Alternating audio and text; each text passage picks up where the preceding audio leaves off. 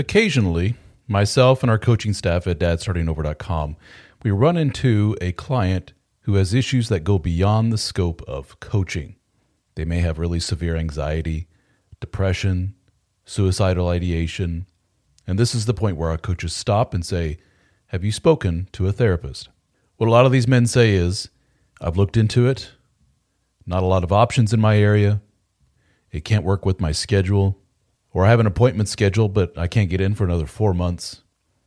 In other words, the need is there. They recognize the need. They see the value in the therapy, but the options for getting the therapy are extremely limited in their area.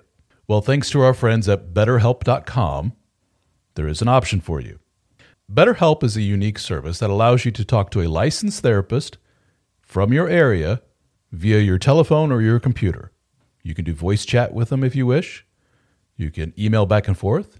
You can text with them, all on your time schedule, all from the convenience of your phone or your computer. So check it out at betterhelp.com/DSO. That's betterhelp.com/DSO and get 10% off your first month of service with BetterHelp. My guest today is Miss Suzanne Venker. Suzanne is an author, a certified relationship and life coach, and host of the Suzanne Venker Show. Suzanne is on a mission to deprogram women from the toxic cultural narratives that undermine their success in life and in love. Her work has touched the lives of thousands, with inspiring messages about the power of masculine and feminine energy, and about the importance of prioritizing marriage and the family. Her new book, How to Get Hitched and Stay Hitched, a 12-step program for marriage-minded women, will be published August 2021. Suzanne lives in the Midwest with her husband of 23 years, and they are now empty nesters. So welcome, Suzanne, to the show. Thanks for having me. Yeah, absolutely. So let's talk first about how you came into my little world, so to speak. As guys who listen to this, should know by now, I run a website called dadstartingover.com, and we have a members part of it called the DSO Fraternity. And we get on there quite a bit online in forums and talk, and we also have live meetings. And, when you hear a name 12, 13, 14 times, eventually it gets into my thick head and I pay attention. And your name was one that came up quite a bit. Just a little background. If there's a valid criticism of my work, and that is that I pay too much attention to the male side of the equation when it comes to relationships, that I don't pay enough attention to the female side of the equation, that I put a lot of the responsibility for the direction of the relationship squarely on the shoulders of the man. It's a very masculine-centric way of looking at things. It's, be the leader, the woman will follow, et cetera, et cetera. And for a lot of men, they will take to heart things that I and others in the group suggest on how to be a better man within the relationship. And to their credit, they will become an objectively better husband, look better, act better, more confident, more of a leader, more of a loving, attentive person. They help out around the house whenever possible. They're just a better all-around adult and better partner. And sometimes the wife's reaction is basically, yeah, it's still not enough. And for these men, a lot of them say, man, I just wish there was some female version of the DSO, if you will, out there. Somebody that's kind of pushing the women to say, you need to put in the work too. And these men in turn found you, and they found your podcast, and they saw you on YouTube and so forth, and they said, well, hot damn, here we go, eureka. This is what we're looking for. How do we get our wives to look at this? So congratulations to you, Suzanne. You're really filling a niche here. Thank you. And it's funny to listen to you say that because, of course, I get the opposite, right?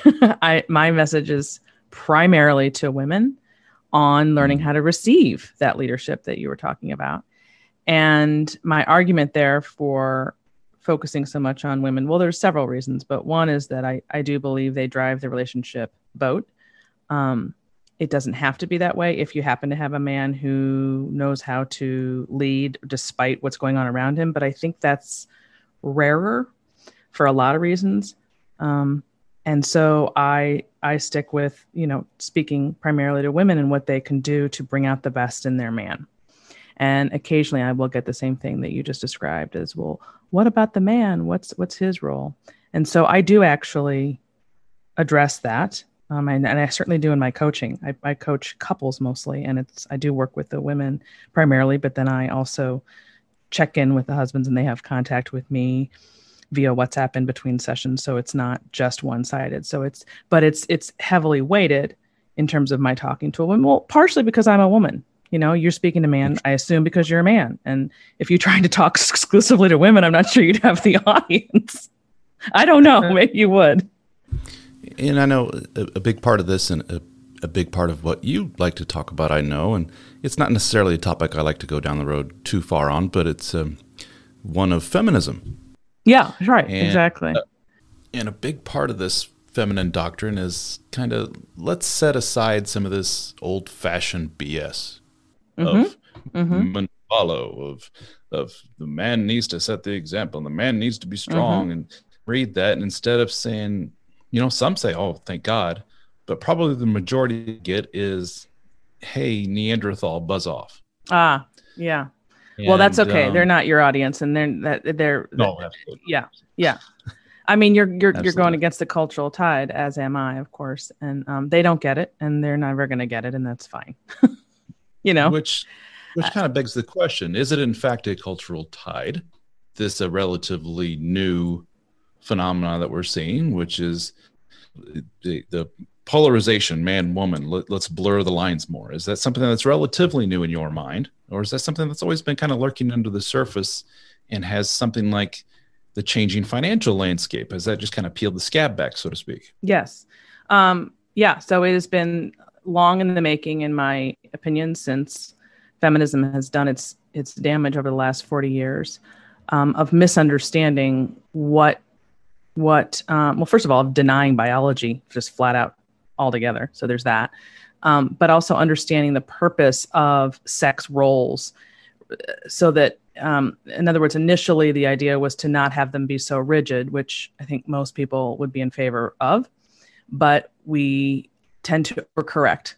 And instead of just calibrating it a bit and saying, hey, there's more that, if you want more out of life, so to speak, this is going back, here are your options. Let's open those up or whatever, to just throwing out the whole concept of maternal desire. There's no differences between men and women. We're equal as in the same. It doesn't matter who does what. There's just, it just went overboard in this crazy direction, which is what has, in my opinion, led us to where we are, to the point now where women are definitely over, supplanting that formerly, I don't know what you want to call it, dominant role or whatever.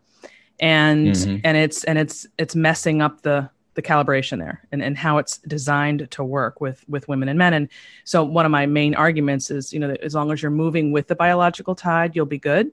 And the more you're fighting against it, the harder hill you have to climb. So it's not really about right or wrong, or this is the right way, this is the wrong way. It's just working within that framework as best as you can as we progress through the world, not throwing it out. Because if you throw it out and reject it, you're going to suffer. It's just not going to work.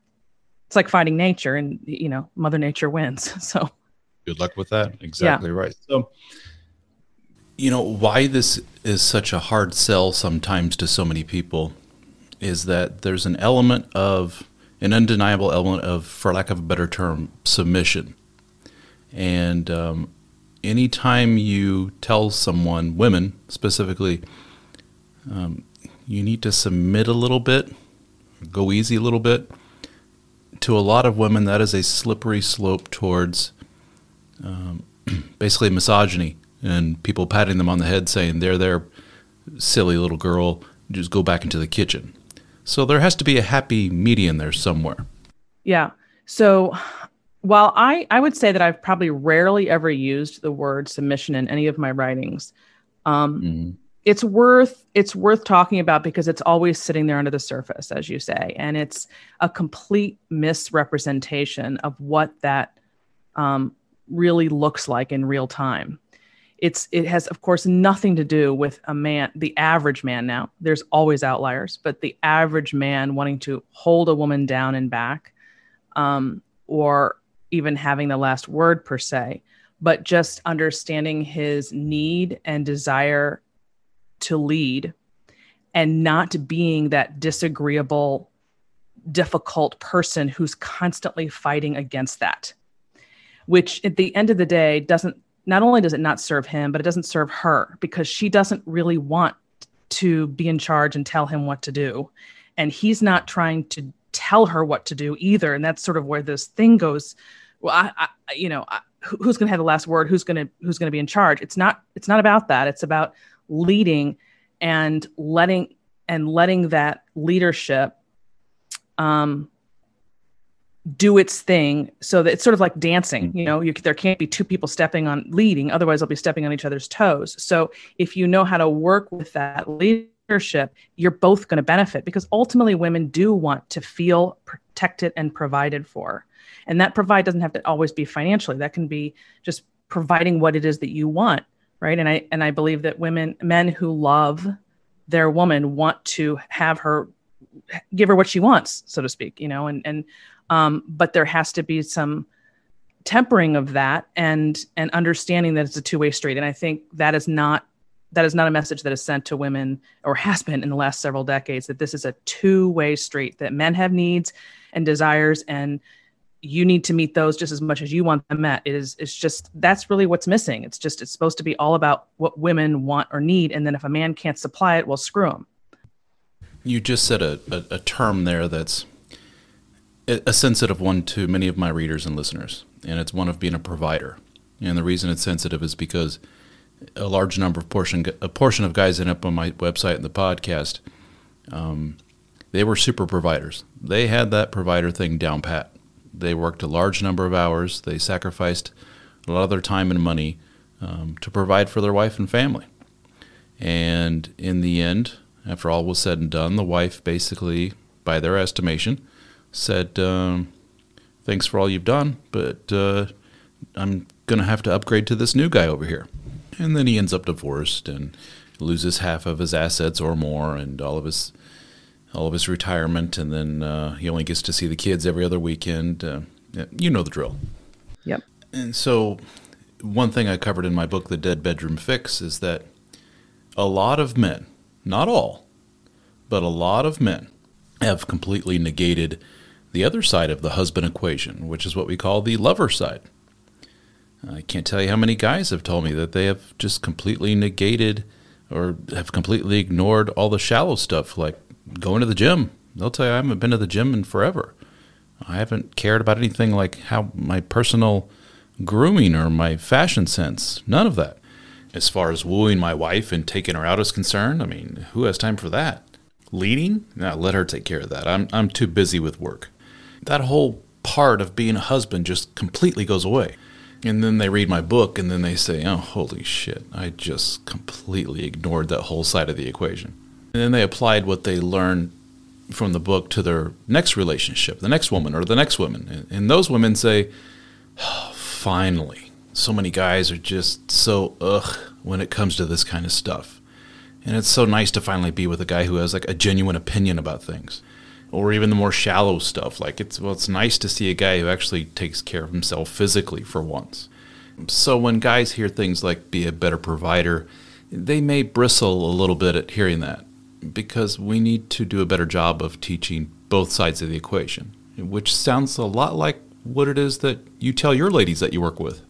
Yeah, and what's interesting about that is I actually work with a lot of women whose men aren't providing, and that's kind of the underlying problem, providing financially, I mean. So I deal with a little bit different situation, but there's no question that I'm certainly not suggesting that just providing a salary is enough. Like that's it. The only reason I end up having to focus on that is because we have so many men right now who are not, or women who are out providing them, and that's causing a real problem in their marriage. So I deal really almost primarily with that. But as far as what you're talking about, you're absolutely right. It's not enough to just bring home the bacon. If you want to connect with your wife and have something more meaningful than just a functioning relationship day to day, there's more to the equation than just breadwinning. And you kind of alluded to it there when it comes to dating or romancing your wife, really similarly to the way that you did when you got together, is really, really important. And I don't think people get enough of that message at all. I rarely hear it, actually. It's almost like that dating process is just kind of ends. And then the kids come in, and there's no question, I'm about to be an empty nester. I know you're about to be a new dad, or for the second time, I guess. I mean, fourth time. I want to get that right, because I know I've listened to a lot of your stuff. So correct me if I'm wrong. What's that? Fourth kid overall, but second. What? Right. Yeah. So, you know, from experience, obviously kids change the whole ball game. So what I would love to do is have, I really feel like there's this relationship that you have pre-kid, and let's put that over here in a box. Then you have the relationship for those 20 years, right? Or 18 years that you have children at home, however long that is. And that's another kind of marriage. So let's put that in a box.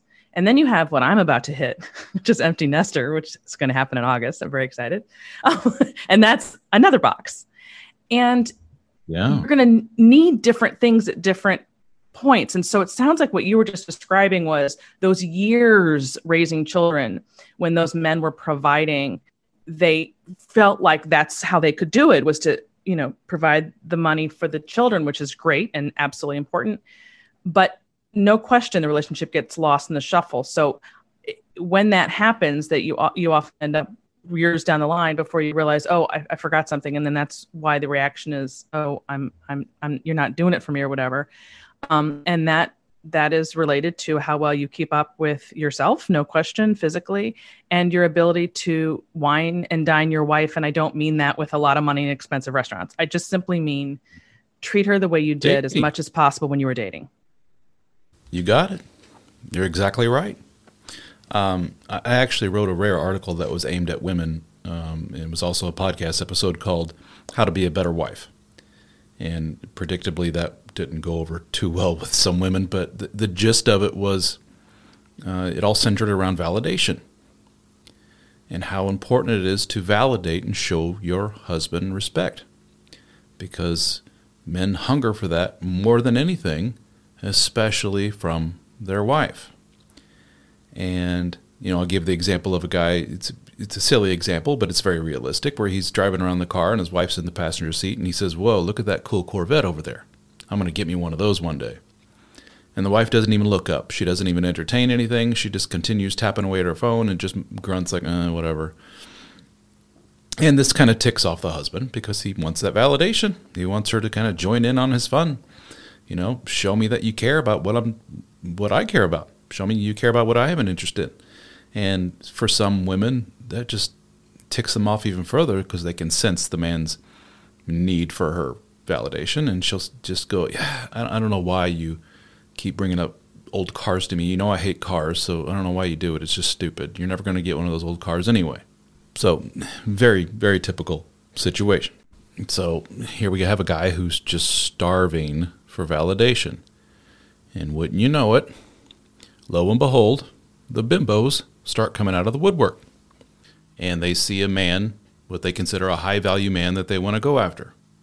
And what is the first technique that they employ? They start validating him. Well, you look really cute in that shirt. Your wife is so lucky to have a man like you. Corvettes, I love Corvettes. And a lot of men don't realize, or a lot of women don't realize rather, that that's all it takes is that little bit of validation, and we're off to the races. One of the things I have to try to get across to women, or I guess I do, I hope I do, is how far this, I'm just basically reiterating what you're saying, how far the smallest thing will go with a man. It can be literally what you just said, just appreciating him, giving him a compliment, and lots of sex. We can get into sex. And you get an immediate response afterward that is it's so immediate and so wonderful that you might have to force yourself into it, but once you see those results, it gets really easy to keep it up, in my opinion. And a perfect segue into the sex thing. And that's a touchy subject for men as well, because as soon as a man gets the whiff of pity sex, as we call it, or duty, so the wife rolls her eyes and, hurry up, I got 10 minutes and then my show. Yeah, that's not what I meant, but yeah. That's or anything resembling that, we instantly get filled with a dread of, oh, she doesn't Mm-hmm. really want, I'm not really turning her on anymore. um and a lot of women do the impression, well, I know he has needs, he's a man, I'm just trying to help out. And the man's like, yeah, this ain't doing it for me, sweetheart. Remember Mm-hmm. back in the old days when you used to drag me in the bedroom, we had what I'm going for. And a lot of women say, I get it, and I love you. You're amazing, but I just don't have that in me anymore. 3 kids? Ugh, no. That's tough. It is tough. And it's probably it's probably too tall of an order to expect what happened at the beginning of a relationship to carry you through to the end. So I don't want to suggest that it's possible to get that quote unquote back. I think it's better if people do what you need to nurture that side of your relationship. So, for example, I often suggest that one of the easiest ways to get a woman back in that state of mind or in the mood is to remove her from the home and the kids. Yes. So, for example, if you took her to the local, I mean, it can be a hotel in your town. You don't have to go out of town for the night, let's say. Chances are, and give her enough time to unwind and experience life with you alone. Chances are you will find a different person there than you would back at the house with the kids.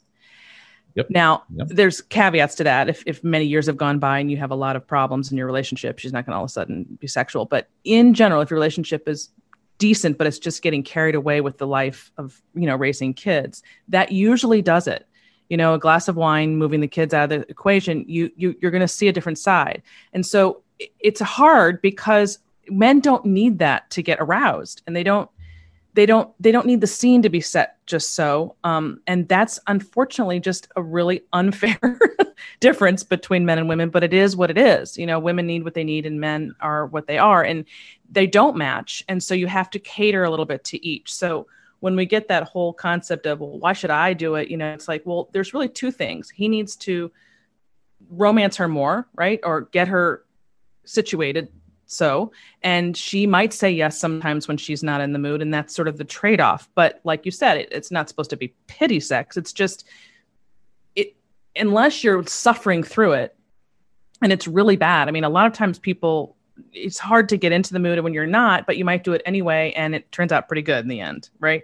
So everything's not going to work out so perfectly, but I think during those years of child rearing, it's really important to work with each other's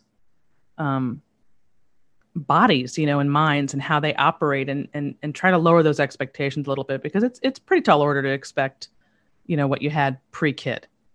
Do you not agree? Yeah, absolutely. And I always say it's more realistic to say you can see brief glimpses, new relationship energy, as they call it, that's super over the top. And you're right. What's your best chance of getting there? Get the hell away from the kids. And so, with a little bit of coaching, guys will recognize, the scenario, this dynamic and what's going on. And they will take my advice and they will completely plan from A to Z, a trip for him and the wife. The kids are taken care of. Billy's homework's taken care of. Baseball practice is taken care of. Your mom's going to watch the kids on Saturday. Aunt Judy's going to watch the kids on Sunday. All you need to do is pack a nice evening dress, some clothes for hiking. We'll be gone for 2 nights. Everything's planned. Don't worry about a thing. And much to the chagrin of these men, a lot of these men, the wife turns around and says, no, I don't feel comfortable leaving the kids alone with somebody else. I'm not going anywhere. Which, loosely translated, means that side of our life together as a couple is over. That's not us anymore. We're parents. That's it. And that's heartbreaking for a lot of men. It's depressing. So what advice do you have for these men, if any, to help them pull their wife out of that mom mode and to try and reconnect again as a couple?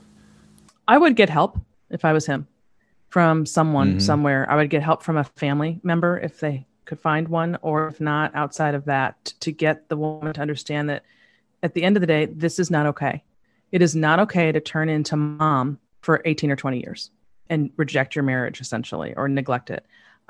First of all, at the end of the child rearing phase, you're not gonna have a marriage left, and then they'll be divorced, because when the kids are grown and gone, all you have left is this other person for the next 20 or 30 years, depending on when you started. And so by doing that, you're basically throwing your future away with this man. So that's one thing. But it's also just simply not right. It's just not okay. And so she needs that message. And I would encourage him to find a way to get that message to her in some way, with somebody that she likes and respects and is close with, and then talk with that person to get that person to talk to her. Because unfortunately, it sounds like, based on what you're seeing, the men aren't going to have a lot of luck in that regard. You need outside help to sort of get her heads on straight with that subject. I mean, these poor guys have kind of painted themselves into a corner over the years, if not decades, of consistent type of behavior and expectations. Mm-hmm. These men have helped to create a relationship culture, if you will, that is just very parental, and really that's about it. And then he does something like reads my book or joins our group, and suddenly he has a mind shift that, well, this relationship can do something a lot better than this. And he's kind of upset that the wife isn't jumping on board 100% right off the bat. And it just doesn't work that way. And you just hit on something that is crucial here, hugely important, and that is her social group. It will be far more impactful if she were to have a friend group sit her down like in an intervention style and say, "Sweetheart, you got a really good dude here. He's a really good man. And 98% of women out there would kill to be with him. So we see that he's trying everything he can, and we think you just need to give the guy a break, and it's time you put in some work too." That would be hugely impactful, way more so than the guy sits her down and has the one-on-one talk. But it's unfortunate, and I feel for men, because they're probably thinking, well, that sucks that she has to hear that to appreciate it. And I don't have an answer for that, other than to say, it is human nature with women. When they think, other people want your man, they get more hot for you. I don't know. I can't change that. I often give the example to my guys of, let's say you're like at a Christmas party or something, and there's the company bimbo that all the guys are ogling after and staring as she walks across the room. If she hangs around your man all day and laughs at all his jokes, and she's putting her hands and grabbing her hands on his chest and grabbing his arm and paying him a lot of attention and making it very obvious that she's attracted to him, and all he had to do was just basically sit there and drink his drink and do nothing, that's a man who's probably going to go home that night and get laid by his wife. Excuse my French. There's something to that. And I always say to guys, every woman wants to be able to point to her man across the room and say, "See that guy over there? That's my man. That's my man right there." Right. And in order for her to feel that way, it is your job to, and I would say the reverse is true as well, but it's your job to continue to be that person. If you were that person at one point, then she'll feel that way if you're still that person. It's just what has happened in those years in the meantime is really the question, Yeah. And you pointed that out, as it, whether or not they're taking care of themselves, or whether or not they're letting her rule the roost. There's a lot of men who actually do really well in their workspace, but then they come home and just let her run wild with everything, and can't stand up to her, but can stand up to all the people at work. Yep, we call that the man at work and the boy at home. As Jack London, he's one of my coaches that works for me, as he wrote in one of his articles that he did for our DSO fraternity site. Boy, this is super common. And I mean high-level CEO types that are just the alpha male at work, but when they get home, some of them are downright emotionally abused, verbally abused. They get all of this validation at work and all of this reward in form of their bonuses and their commissions and their raises, but they set foot in that door at home, and the wife turns on the nag machine, and their shoulders just slump, and they just change completely. And a lot of these guys will say they just want peace. They just want quiet at home. They don't want to stir up any kind of drama. They certainly don't want to get in a fight with the wife. And this is something that you cover in one of your books, and this is something we want to talk about for sure, your books. But in your alpha female book, you talk about Men just do not like confrontation with the wife. They don't like any kind of drama. And I read that and I said, yep, it's probably the majority of men. We just want peace. We just want calm, especially when it comes to the wife. It's very uncomfortable territory for them. And I think in the same way that sexually men and women are not made the same, this is also a really distinctive difference. I think women like emotional warfare, and that's a really heightened thing to say, I guess. But I think that it's drama, and they're good at it. They're very good at it. And men, of course, are physically stronger and could crush a woman. Really, they could crush their wives physically. So the offset of that is that emotionally they sort of give them the territory because that's not their space. And so that's what's playing out a lot in homes when you don't understand and play to each other's being, how to bring out the best in the other person based on what they need. And you're doing really what's good for you and what you're good at. And if you like emotional warfare, then you're creating an environment in your home that he will never win, and you will lose respect for him. And it's just the wrong way to travel. Yeah. So I grew up seeing this dynamic my whole life, and it affected me deeply, which is why I do what I do, by the way. I had a very domineering mother, very controlling. And my father was a good man, but definitely a more passive man, and not really cut out for, well, first of all, very normal guy in like what we're talking about, not cut out for that. And so then what do you do when you're up against someone who doesn't understand that about men and keeps at it, and never really gets the memo?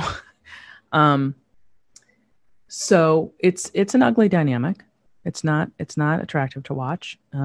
And yeah, that's just, so it's sort of burned in my head. And so I have I'm just very attentive to that particular dynamic. And so basically what I do now in helping other couples is not to have that dynamic, to reverse that. And the way to do that is to understand men and understand women and their differences, and then playing to those differences.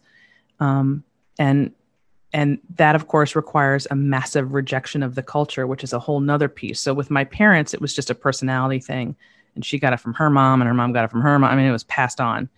And, this was back before people really were self-reflective. So my mother was not capable of looking inward whatsoever, and making changes, which is kind of typical of that. She was born in 1930.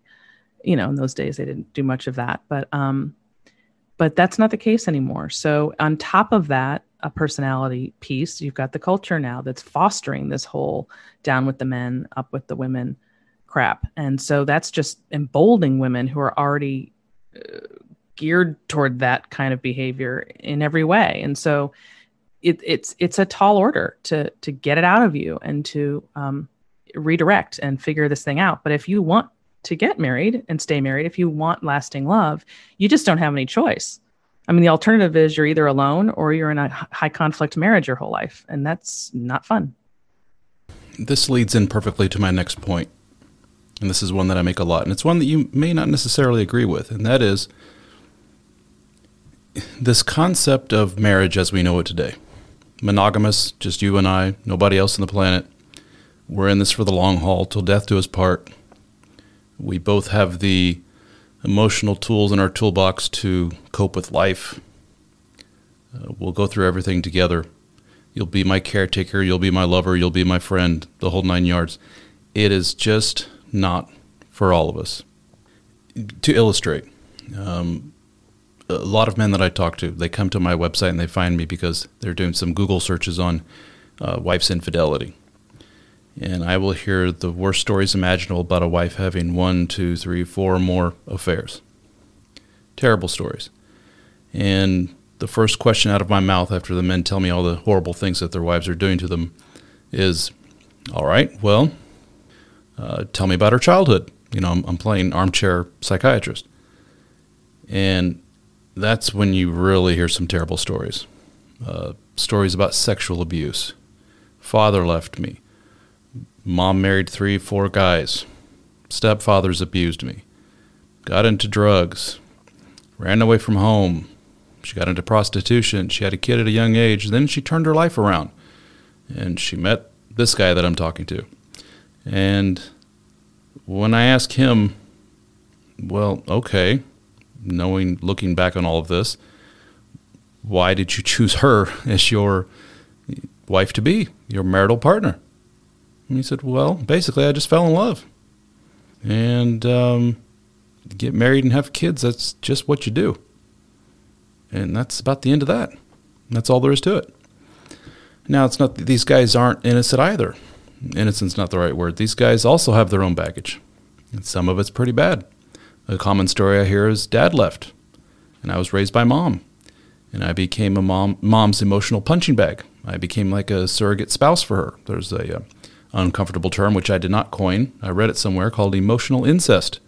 Basically, he becomes the surrogate spouse, the replacement husband to the mom. It's a very toxic, unhealthy relationship dynamic between mom and son. So this illustrates the grander point, which is not all of us are ready for this marriage game, at the very least, just not at this exact point in our lives. You know, maybe it's just a matter of, as a society, we need to do a much better job of educating people on the facts of, okay, look, this is what marriage is really all about. It's not all fun and games. It's a lot of hard work, and you're gonna have to have some skills and some tools in your toolbox to make it work. And unfortunately, as you well know, this kind of butts heads or goes up against the biological imperative, specifically of women, to have kids. A lot of women, when they hit their early, mid-20s, say it's baby-making time, regardless of where I'm at in my life, emotionally, mentally, and so forth. I may be a wreck, and I may not have those tools in my toolbox, but I'm ready to settle down and start a family. That's what I'm supposed to do. Anyway, it's all very difficult. It's a big, it's a difficult topic to discuss. So your thoughts? So I don't disagree with that, actually. First of all, I don't think marriage is for 100% of everyone, because there's always the exceptions to the rule. I do think most people naturally want it. Meaning, or maybe I should replace the word marriage with, they want lasting love. They want commitment with one person. And typically that means marriage. So we're such an anti-marriage, anti-male culture that you almost can't even use the word marriage anymore, because it's too stringent or whatever. But at the end of the day, a life of being alone forever is not going to be for most people. They're not going to want that. But you're absolutely right. It bumps up against what you're essentially dealing with as people who have been damaged, broken or harmed or trauma. And there's no question that in the ideal world, you fix that trauma before you get with someone else. But again, the reality of that will be, well, good luck with that, Suzanne, because most people have the trauma and they're fixed by the time they're ready to get married.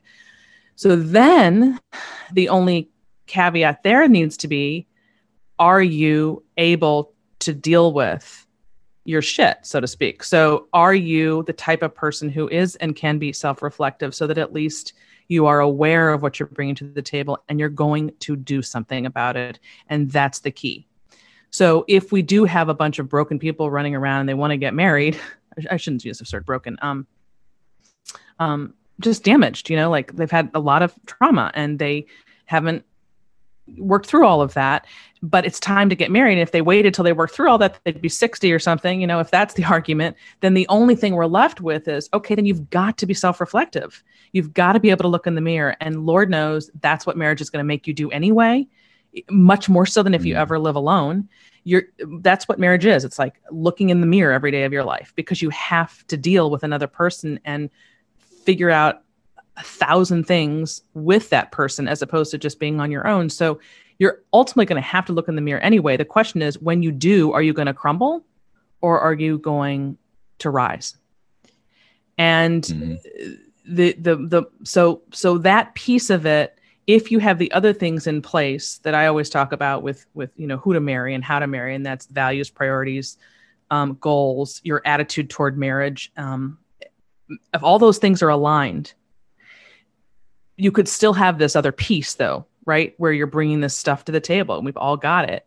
But if you are someone who can cope and face it, you'll probably be okay. And if you're not, you probably won't. And there are ways to look at that early on in your relationship to see, well, I was married before, when I was married at 23, divorced at 27, remarried at 30. I didn't have kids with my first husband. But one of the biggest sticking points in that marriage was that he would never get any help from a professional whatsoever. You wouldn't catch him dead in a counselor's office, much less even acknowledging when something was actually not good or wrong or dysfunctional. Because it's a complete shutdown. And I couldn't cope with that. I mean, it took, unfortunately, getting married and divorced to get it into my thick head, because I'm sure I saw it before we got married. But I thought I could change him. I went down that road. Sure. But at the end of the day, there's no way I could have dealt with that for a lifetime. There's just no way. If you cannot deal and call a spade, it's not going to work. Mm-hmm. You don't have to be perfect, and you don't have to, and you might struggle for a long time, but if you consistently deny that it's there, it's impossible for the other person to move forward in the relationship, because you're literally hitting that wall and refusing to go through it, or door, or. And the positive thing about marriage or long-term relationships is that when they work, when they're clicking like they're supposed to, there's nothing better. We know for a fact, for example, let's take men. Men tend to perform in society better overall. They're a much more productive person in society when they are married.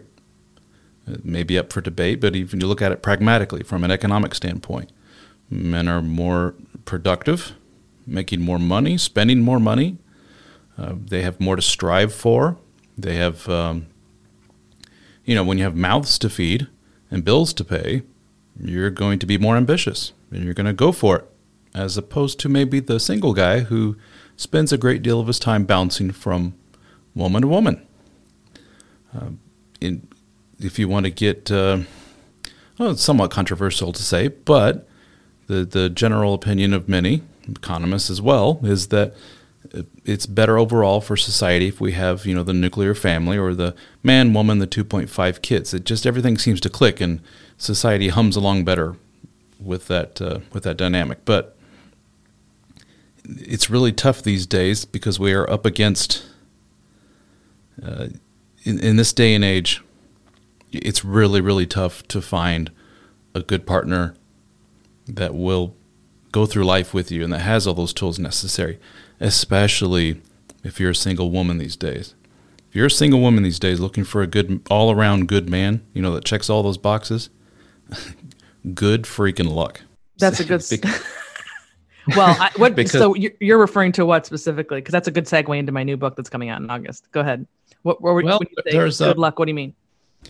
There's a big portion of my readership and listening audience are guys that have gone through the divorce process and have really hit rock bottom.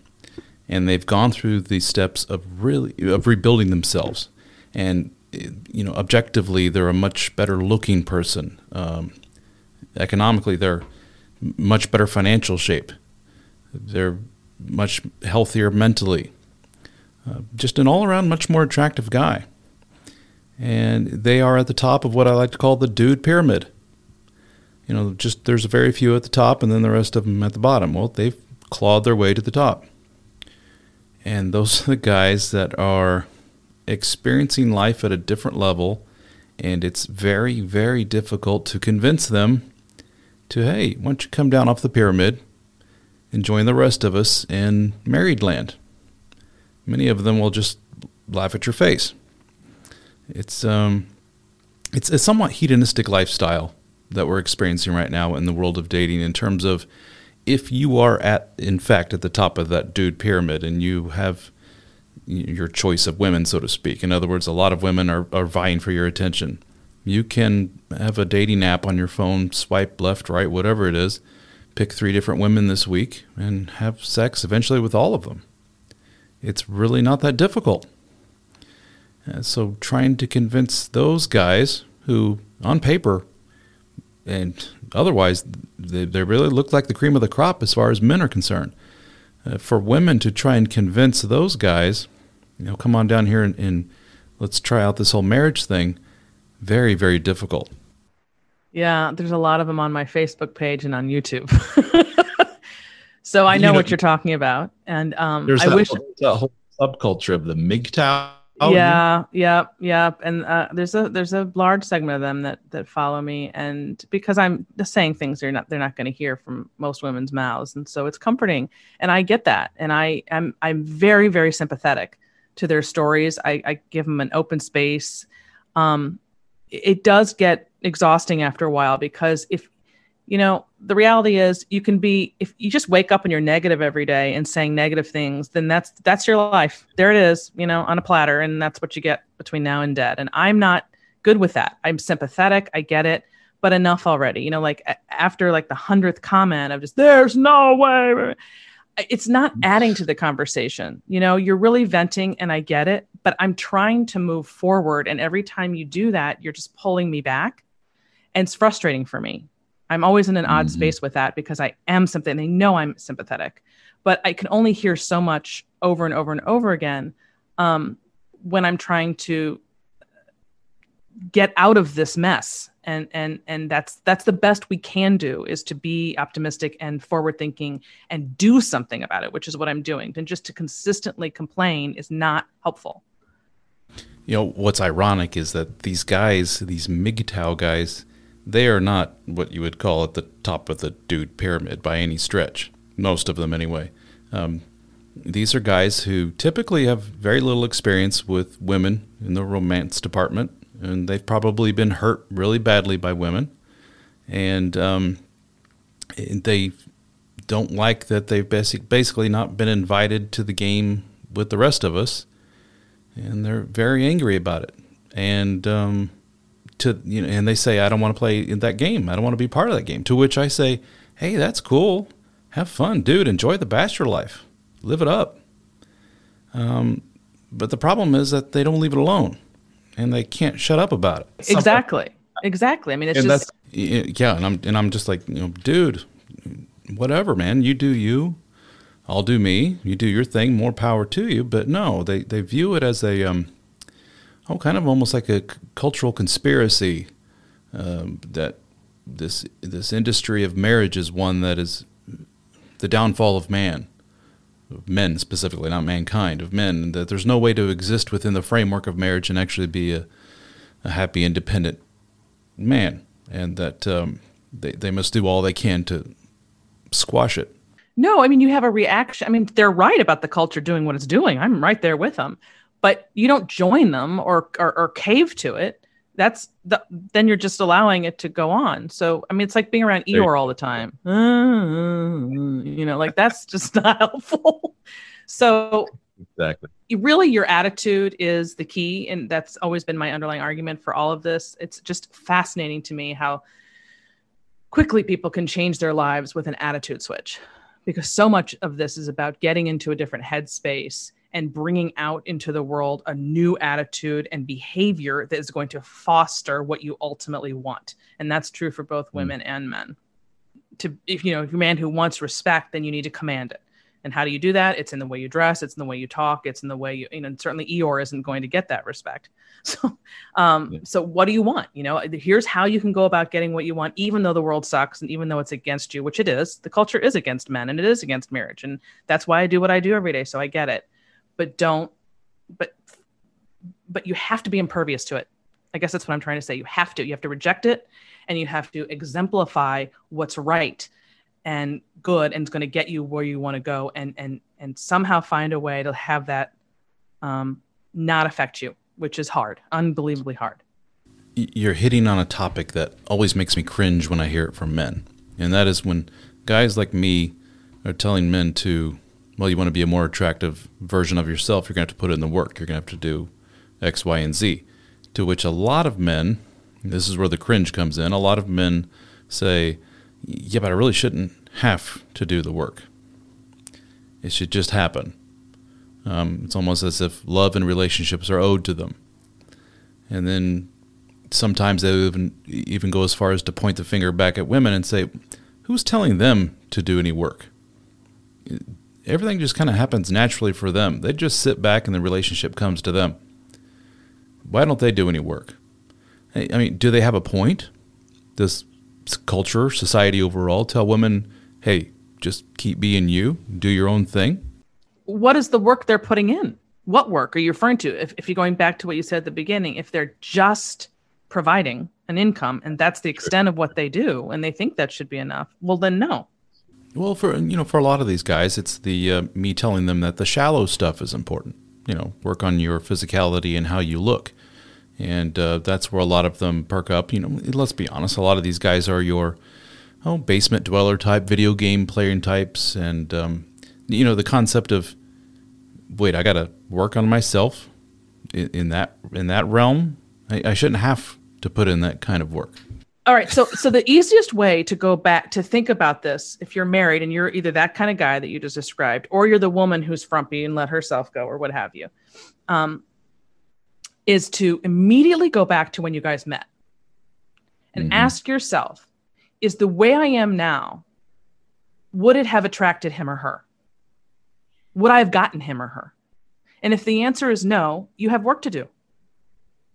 Now, that doesn't mean you can't gain 10 pounds over the course of your life or 15 or whatever. It just means you can't dramatically transform either physically or emotionally by cutting yourself off and not looking looking her in the eyes when you're talking to her the way you did when you were dating. It's not just about, weight gain, but these other aspects of what you did when you were trying to get her or him. The quicker you go back to doing those things, overnight, you can change that dynamic. And it's easy to remember. I mean, I think all of us can remember back what we were doing and how we presented ourselves and what we were talking about and how we acted with the person. Just do that again, and you'll get what you're looking for. But you have to be willing to do that. So these people that you're describing who are saying I shouldn't have to do that, well, then I would say, well, then don't be married. There you go. This doesn't work that way. Yeah, my common line for men is, welcome to being married. I'm sorry if somebody sold you on an alternate reality here, but it's not true. You do have to put in that type of work to keep this machine running, especially in this day and age where one of the people sneezes wrong and the other one files for divorce just like that. I mean, it's tough. It takes a lot of work. Got to know what you're doing. Yeah. So let's talk about your books and the work that you do. So where can people find you? Okay, so my website is just my name, Suzanne, Suzanne, Venker, Venker.com. So that's easy enough. And then I have a new book coming out in August called How to Get Hitched and Stay Hitched. And the subtitle for that is actually more significant. It's a 12-step program for marriage-minded women. And essentially what it is it's in two parts, the book. And part one outlines the 4 lies the culture tells. And part 2 is the 12-step program, which basically says you need a detox from these lies because you've been lied to your whole life. This doesn't work and this does. Follow this plan. So it's a roadmap, essentially the kind of roadmap that I think your mothers or grandmothers, depending on how old people are, would have told them or could have told them back in the day. But the last 20, 30 years, women don't get these messages. They get completely different ones. And that's why they're finding themselves either single and alone or unhappily married or burning the candle at both ends and trying to do it all and be it all. And all these things that they were taught to do not work. And you have to be countercultural if you want to win at life and at love. That's essentially the message. And that has an actual site you can go to, howtogethitched.net, and nice. All the information is there. So the book that I think you read or found when you contacted me was The Alpha Female's Guide to Men and Marriage. And that book is essentially sort of part memoir, part self-help in terms of showing. That's really where I got into the whole, sort of undoing what I was talking about earlier with my own parents' marriage, in teaching women how to bring out the best in their man. And understanding that if you are a control freak type, if you are a type A, if you're a go-getter, if you're very masculinized, stereotypically masculine, I guess, in your mm-hmm. demeanor, that's all fine and good for the workplace, but it is not going to work at home. And if you want a relationship with a man to last a life, you're going to have to temper that and figure out how to work with this alpha male in your home. Otherwise, you have what amounts to a power struggle. So it's just a list of things to do to become this kinder, gentler person, more feminine, getting in touch with that feminine side, understanding that that's the magic that makes a relationship work. And if you are a more masculine type A, like I naturally am, and like the women in my family are, and you don't learn how to tap into that femininity, you're going to struggle. And I don't want that for you, and I had to kind of learn the hard way how to do this. It took me a long time. And I shouldn't say I finally did. Like there was one day when all of a sudden, everything's great in my marriage and nothing ever goes wrong. It's not like that at all. It's a roadmap, a different kind of roadmap than I was talking about before for navigating a relationship with a man. If you are that type of woman. Now, I do think that I have a daughter. We have a daughter and a son. And my daughter is a very naturally feminine, completely. We have very different personalities. She's just, I'm using her as an example in my head because she's someone who's not going to struggle in this realm. She doesn't need this book. She might need a different one, but it's not this one. So this book is for just your standard. And I say standard because this personality that I've described is fostered in women today in this culture from day one. Never depend on a man. You can do everything on your own. You don't need anything, be self-sufficient. All those messages, and they're walking through the world with a guard up, and an unwillingness to be soft and nurturing and letting the man in and understanding that this isn't, going back to your word before, submissiveness. This is simply understanding the male and female dance, and that men are made this way. Typically, women are made this way typically, and not everybody falls into that stringent box, but it's all about finding that place on the spectrum where you can both coexist peacefully. Very good. So for those guys listening to this, nodding, saying, yes, yes, God, yes, this is what my wife needs. Exactly. She needs to hear this kind of stuff. How best is it for him? How can he best introduce her to your world and to this information? Because him just, grabbing a book and shoving it in her face and saying, read this, I think you need to read this, a lot of the times it doesn't get the results that he wants. I'm going to answer that by telling them what not to do with a funny story. I met with a gal for coffee once for a completely different reason that had nothing to do with this book. And somehow I mentioned the book and she said, wait, what? What's your name? Wait, you wrote that book? Yes. Okay. She had to pause and she's like, my husband just gave me that book a month ago on our anniversary trip. Wow. And she said, that did not go over well, needless to say. Nope. And she thought, needless to say, she wasn't going to be receptive to the authors, and she was mad about having been handed the book. No, that was not the way to do it. But at any rate, it worked out very well because she ended up getting to know me, and it's all good. But I don't recommend that. And I have had a lot of men ask me, can I just strategically put it by the bedside? It's a hard question to answer, to be honest with you, because when you're married and there's a problem and the partner that's most upset by the problem or who really wants to find an answer, and I know this from myself, having done this with my husband, I'll find something, I'll be like, oh, you need to read this book. You need to read this book. It never works. I mean, it just never works. They've got to come to their table on their own. Now, that doesn't mean you can't sit down. That doesn't mean you can't sit down at some point and have a heart-to-heart, face-to-face, no kids in the room, no phones, and say, hey, here's what I think the problems are. I'm concerned about this. I came across this book that I think might be helpful. Would you be willing to take a look? That's okay. Mm-hmm. That would work. And I have had people do that. But the strategically passive-aggressive, setting it by the bedside table kind of thing isn't the way to do it. And if she's not receptive, she's not receptive. But then you could go to the other way and to go to the books like yours or the No More Mr. Nice Guy, which is like the reverse side of the alpha, right? And put into practice those things, which hopefully cause the shift as well. But then that, of course, gets back to the whole argument that I made before, which is that I think women are better suited to lead that change in dynamic. Because men are so they're responders of women. They're natural responders. The woman moves, the man responds. It's very unlikely to be the other way around, or at least not as easily, which is why I speak to women. Yeah, in your scenario of the sit-down conversation, this is one, or there's a version of it that a lot of the guys who have read my book and stuff have had with their wives, and it's one where, they address the acute pain that they're feeling in the moment, which is basically revolves all around their lack of sex in the relationship. And he's probably had some semblance of that conversation with his wife several times. So any time that he's going to sit down with the wife, and even if it's for completely non-sexual reasons, it's always going to be, as far as the wife is concerned, framed around that whole, oh God, here he comes again. He's just wanting sex. And that's what this is all about.